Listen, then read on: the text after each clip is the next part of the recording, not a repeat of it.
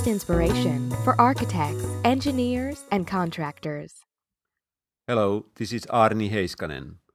You're about to hear a presentation, The Future of Sustainable Building, given by Martin Townsend, Director of BREEAM BRE Global at Granlund Energy Seminar 2014, recorded on June 5th in Helsinki, Finland.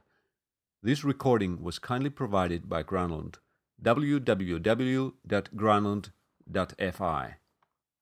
I had a great conversation with a couple of people last night around, so what are the issues you're facing in Finland? What are the challenges that you need to address? So you don't want me to talk about issues which are abstract to the challenges you're facing in Finland. You want me to talk about the context of what's going on worldwide and how BRE and BREEAM are here to help you.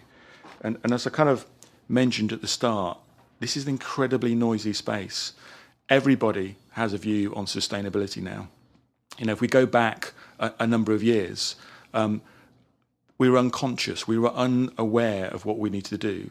Now, I think there is a massive amount of opinion in this space.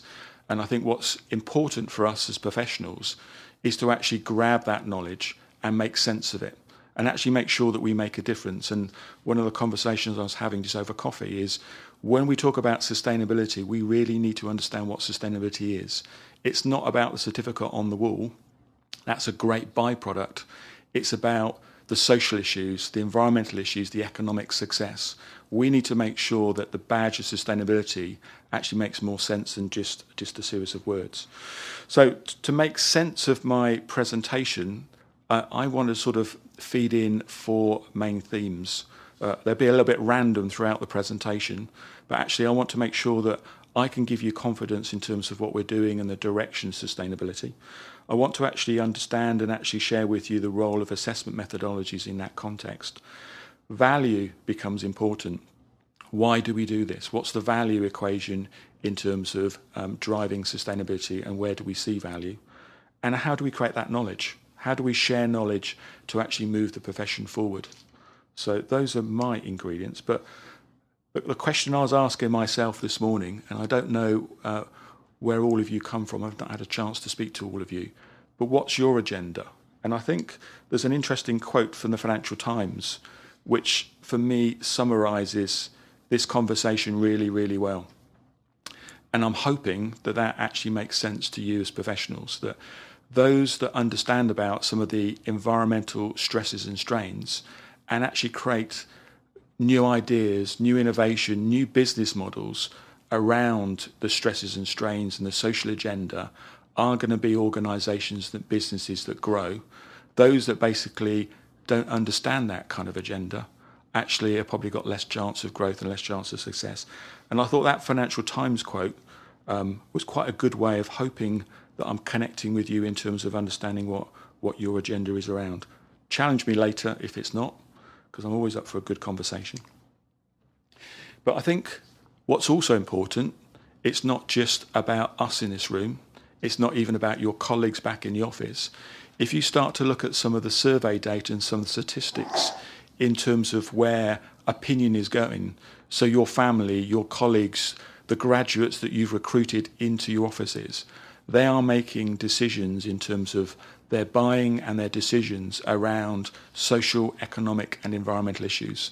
So when we talk about society and business models changing, it is very much around what the agenda is at the moment and how it's rapidly changing. And I thought those statistics from a recent survey were quite telling in terms of maybe how the next generation are going to become even more astute around this agenda about sustainability and green buildings. And equally, for those of you sort of CEOs and directors here who are actually looking at this business agenda, the amount of growth happening in terms of creating new jobs around sustainability, environmental performance is massive.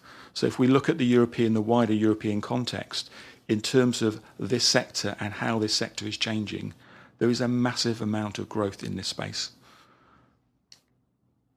So I've mentioned all that, and I've not even actually mentioned the job that I do. So what's the role of assessment tools? What's the role of the work that we do? And I think one thing that really frustrates me sometimes is about looking at assessment methodologies as tick box exercises. As far as I'm concerned, this is going to be a little bit of a theme of mine that I'm going to try and pull out through this presentation, is we need to make sure that we're actually creating standards that inspire people. We need to create standards that basically inspire people to do better, to look at the way they design things and actually see how they can actually service their client, how they can actually provide a solution to the client that meets their needs but goes beyond their expectation. And the role of assessment methodologies and standards is to create that framework to inspire professionals. That's why I'm here. That's why, I'm passionately believe, based on the knowledge that I have in terms of advising ministers, working on construction sites at 4 a.m, making sure that, we really do create things that actually drive the industry forward. And, what I've done here is I've tried to pepper into this presentation a number of quick sort of case studies just to demonstrate to you what that looks like. So there's a couple of slides here where various BREEAM buildings have actually gone and actually done that, actually taken an understanding of what sustainability looks like, but actually made sure that they see it from a social and economic and environmental perspective. So this is an example of a hospital where they know that actually providing a good healing environment actually really helps the patient. So actually creating lots of daylighting, creating a real feel within the hospital and a real space where you can look out into the outside world and not just a clinical box. And those standards are incredibly important. And another example here of an office building. So it's one standard, which is basically assisted design professionals to think about design differently. But BRE actually is in a quite unique position. In fact, probably it is in a unique position. So we are a research-based charity. So the money that we make through the assessments that we undertake, we put back into research. So at the moment, we're funding about 50 or 60 PhD students to actually help us to understand and to push the boundaries of what that science looks like. And I'll come back to that issue about knowledge-based research, because I think that becomes important in terms of the whole conversation about risk. So when I talk about pushing the boundaries and inspiring people, that's about mature markets like we have in Finland and elsewhere in Europe in terms of what are standards and how do we actually make the change happen. But it's also about sharing that knowledge to a wider audience. So we've actually taken some of the knowledge that we've learned through assessments worldwide, and we've done quite a lot of work now with the Red Cross to understand how can you actually help people who've just been through a disaster. How can you actually make sure that in very fragile environments that you create sustainable buildings? How do you actually help that economy? How do you help people who've been through a massive shock, through an earthquake or a flood, to actually create better buildings using their local knowledge, their local materials, but actually drive that success? So when I talk about knowledge, it's not just about helping people within an informed audience, it's about sharing that knowledge more equally. But what's important is for me to get back on the subject of what I was being asked to talk about. So when you talk about the future of sustainability, when we talk about where are we going, I think there's a number of important actors on the stage at the moment. We need to make sure that we uncouple this issue about cost and performance. There are lots and lots of conversations that when I talk to people about sustainability, they say, well, that's great, Martin. We can actually design buildings to higher standards, but it's actually got a cost associated with it. It might mean that I actually have to pay more to drive that performance. We need to make sure that we uncouple that relationship so we can actually create high-performing buildings at lower cost, or we can at least understand what that cost equation is. So I've used examples here of a hospital. So if you're creating a better hospital and you actually increase the healing rates, or you create a better school and you create a better learning environment, that's actually got a real benefit that we need to quantify.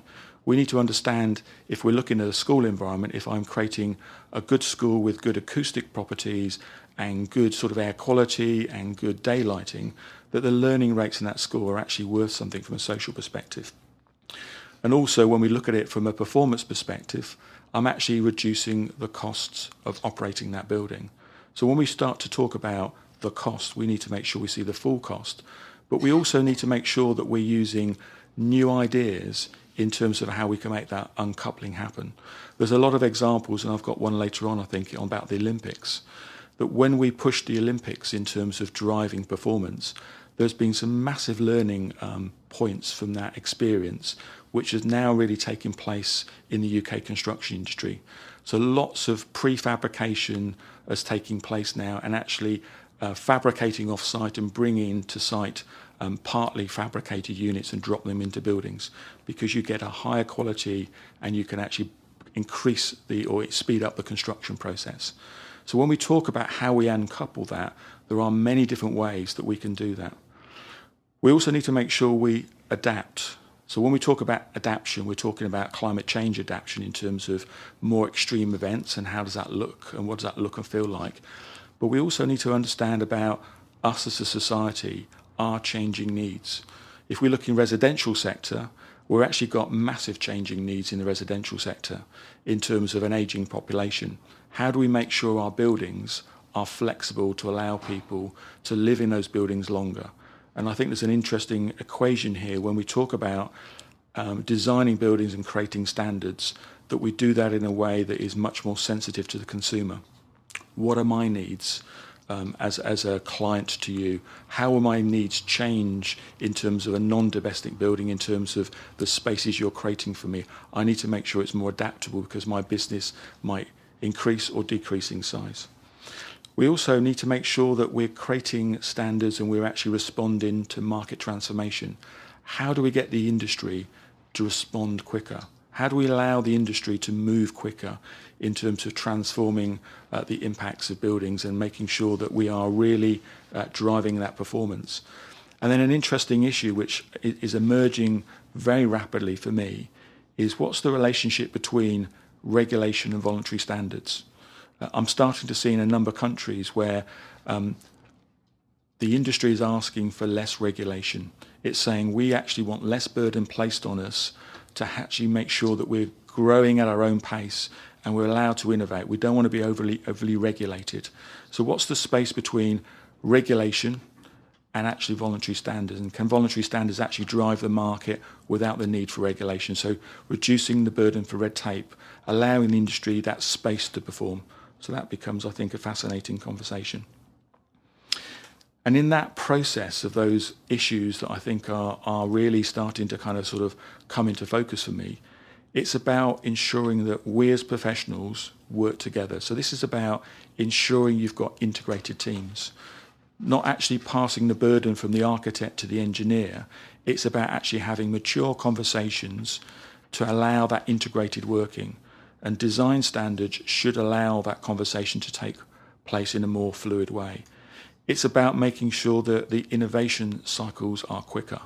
If we look at some of the technologies that go into our buildings today, the rate of innovation is a lot slower than if we look at other sectors. I'm quite sure if we all look at our mobile phone in our pockets today, it's actually not that old. Yet as we look at some of the technologies and some of the materials in our buildings, actually they're not that different from many years ago. And a good example, which I often quote to people, is I was walking around the Innovation Park at BRE with a colleague, and we were looking at face change materials, which is still a relatively new concept in the construction industry. And he was saying to me, when he worked in the aerospace industry, they were using face change materials in satellites 40, 50 years ago. It's taken us that long to get that material into the construction sector. We are sometimes risk adverse. We need to actually understand where innovation sometimes is a good thing, how we need to allow the insertion of new technologies into buildings to help us and assist us. There's also quite a fascinating conversation which I'm having with lots of people around the relationship between sustainability and risk. So when I start to look at high performance buildings, are they low risk buildings? Because if we can actually make sure, in the same way that we're uncoupling cost and sustainability, if we look at the issue about risk, then we have a really mature conversation with the insurance industries about, can I actually, if I've got a high performing building, have a lower premium? And also then the conversations also start to materialise as well around things like green bonds. You know, can I actually have financial mechanisms that support buildings that are performing better? So those kind of issues, I think, are important drivers in this conversation in terms of how we improve. Another element of where I think the industry is going more and more is around products to services. So that there's an interesting space that I think is rapidly emerging in some countries, where historically it was about creating a building and dropping services into that building based on what the procurement process was. What I'm seeing more and more with some of the informed product manufacturers is they're actually not just inserting the product into a building, they're actually providing a service on top of it.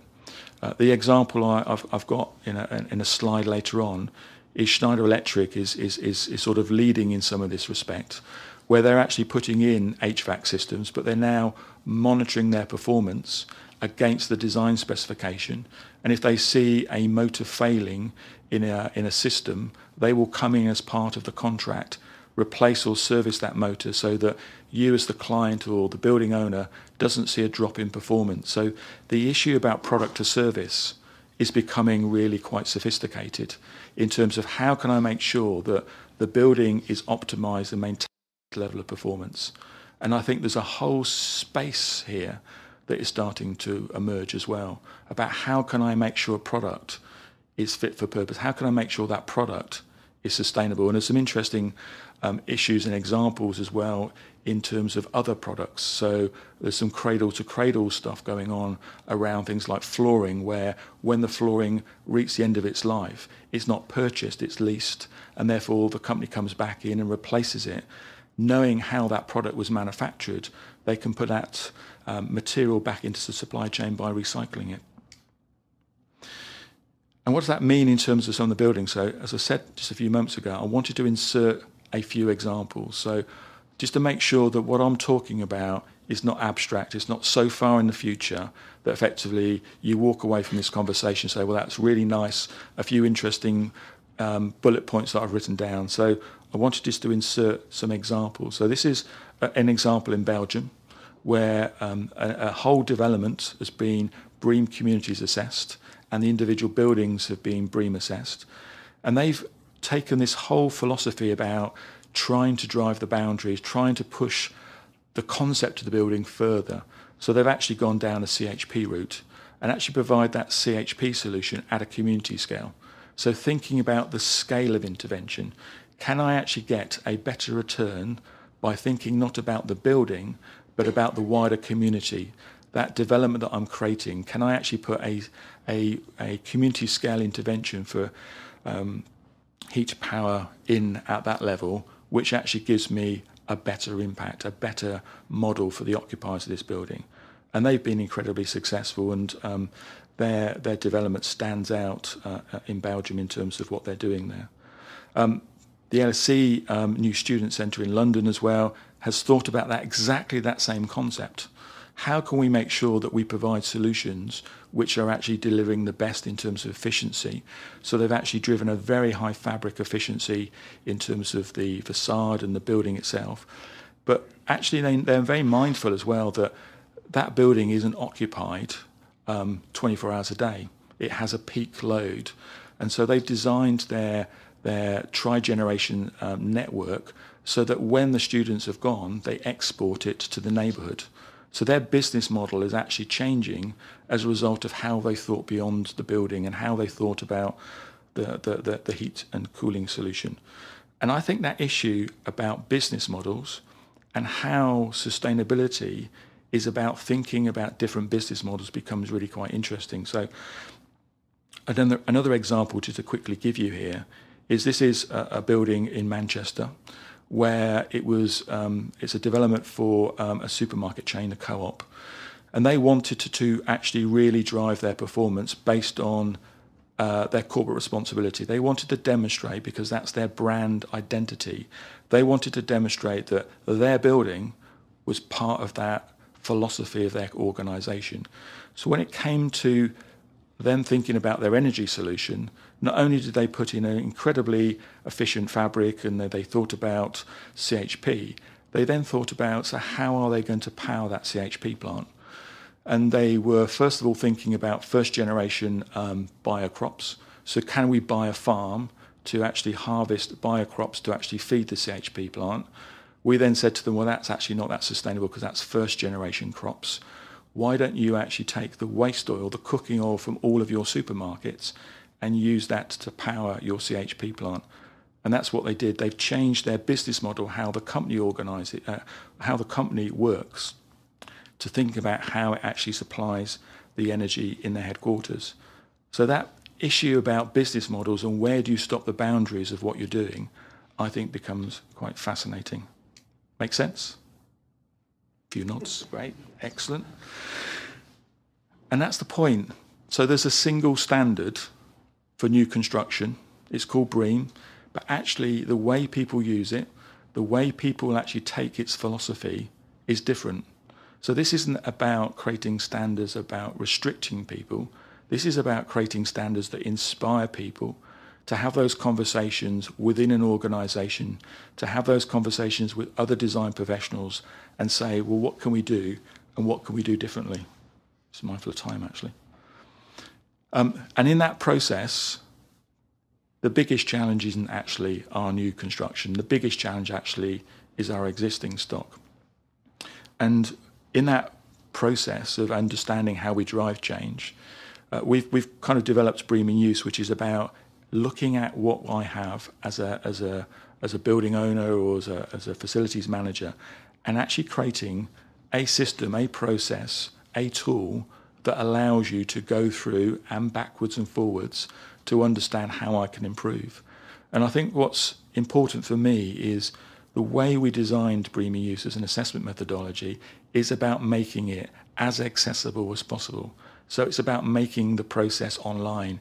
It's about making sure the cost point of the assessment process is low. It's not about making sustainability exclusive. It's about making sustainability inclusive. And if you can start to look and understand how your building performs, set yourselves targets, maybe not even certify. So it comes back to what I was saying before. The objective is not to certify, the objective is to improve. So if I can go through this process and improve and set myself some targets and then actually improve my building stock, and then actually then feed that information into my CSR report to say, look what I've done, look how much energy I've saved, look how much water I've saved, it becomes part of a culture of an organisation.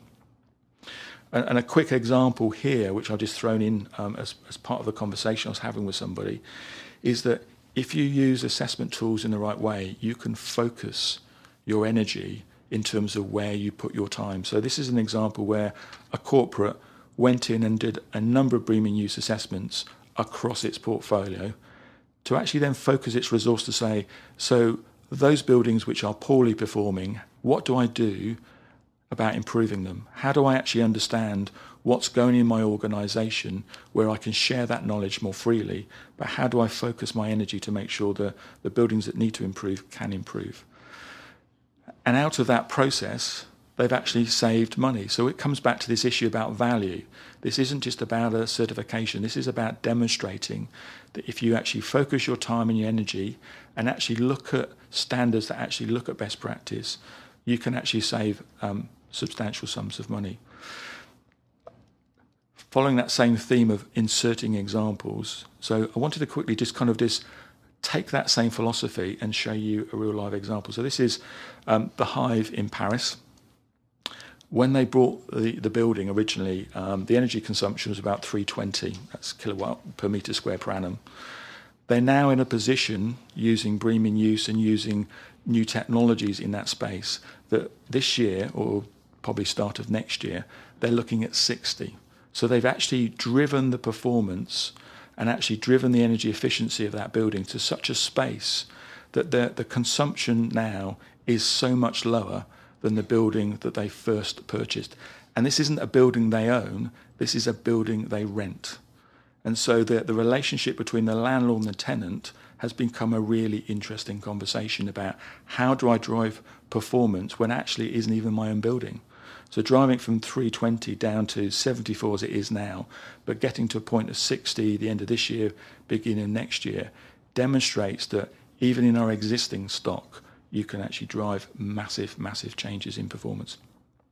There's a lot of, I could do a whole hour-long presentation on some of these slides if you want me to, but The comment I made before, which I think is important as well, is when we talk about sustainability, the scale of intervention becomes important. So when we talk about, what's the right scale, you need to really be very mindful of understanding how you can drive change. So if I look back a number of years, when we talked about sustainability, we're talking about component level. We're now talking about building level. But the big issue is about, can we go beyond the building level to look at that wider process? And so Bream Communities helps us in that process.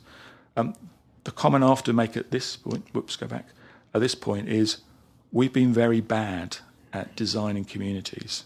When we look at what we've done historically in terms of designing communities, we've just constructed that. We've not built ways by which communities work together in terms of understanding how the building reacts with the transport network, and the network reacts with the requirements of society in terms of where do I go to work, where do I want to take my leisure time.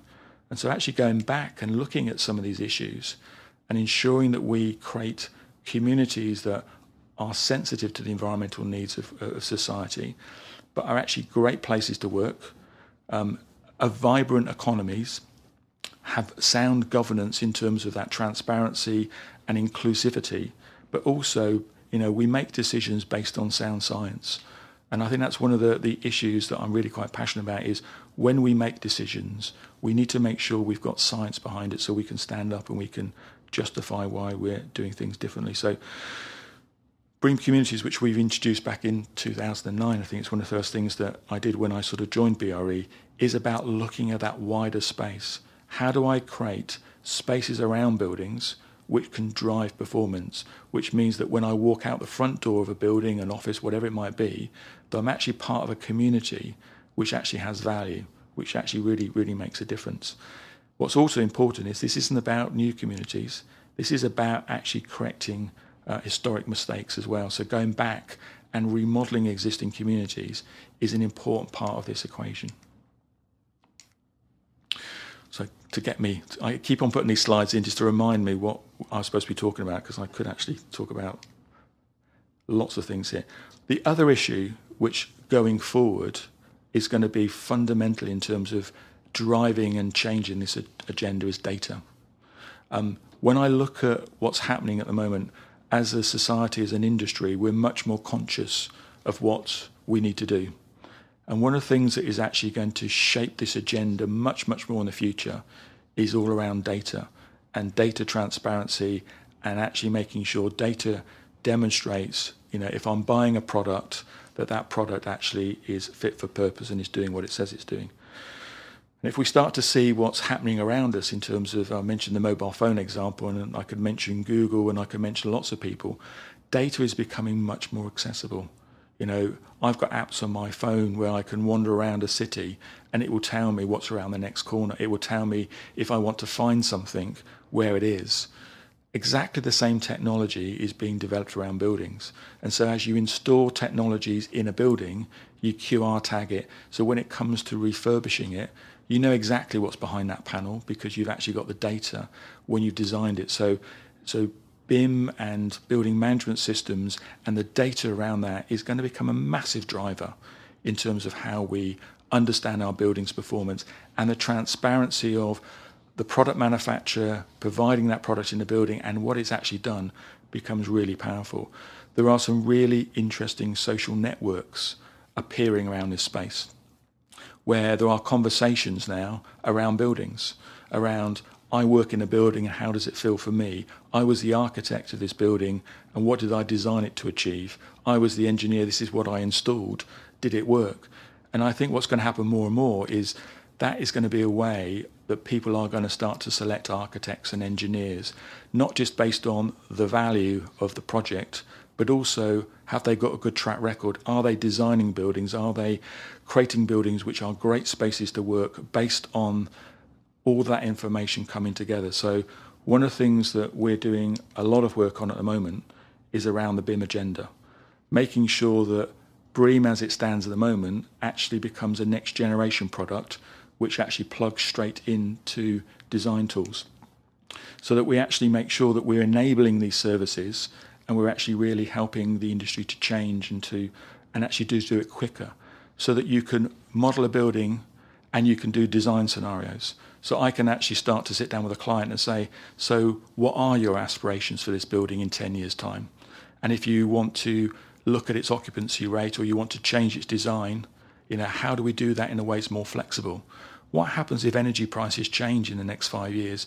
Would it be better to insert technologies now which is sensitive to that? Would it be better to actually increase the fabric efficiency because you know that actually your costs are going to go up in terms of energy consumption? Would it be better to maybe wire the building differently to allow you to insert a CHP plant in the future? Those kind of design factors and those scenario plans will become really, really important. So watch out in terms of some of the work we're doing in terms of enabling that conversation. And I think what's important is that the data that we collect through the design process and the assessment process is made more freely available. So in the next couple of months, our BREEAM website will change where you can actually access the data for some of the assessments. It's all anonymised, so it hasn't actually got company names in it, but you can start to see how certain buildings were designed and how certain buildings are performing based on certain credits which were used and the value associated with it. So am I seeing a return on investment in terms of how certain credits have driven performance? Because if I'm suggesting you need to be more transparent, then equally so do we.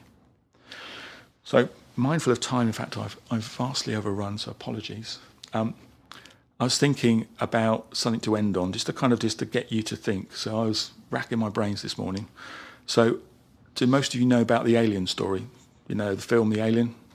So if you don't, that's a quick synopsis of, I think most probably seen Alien.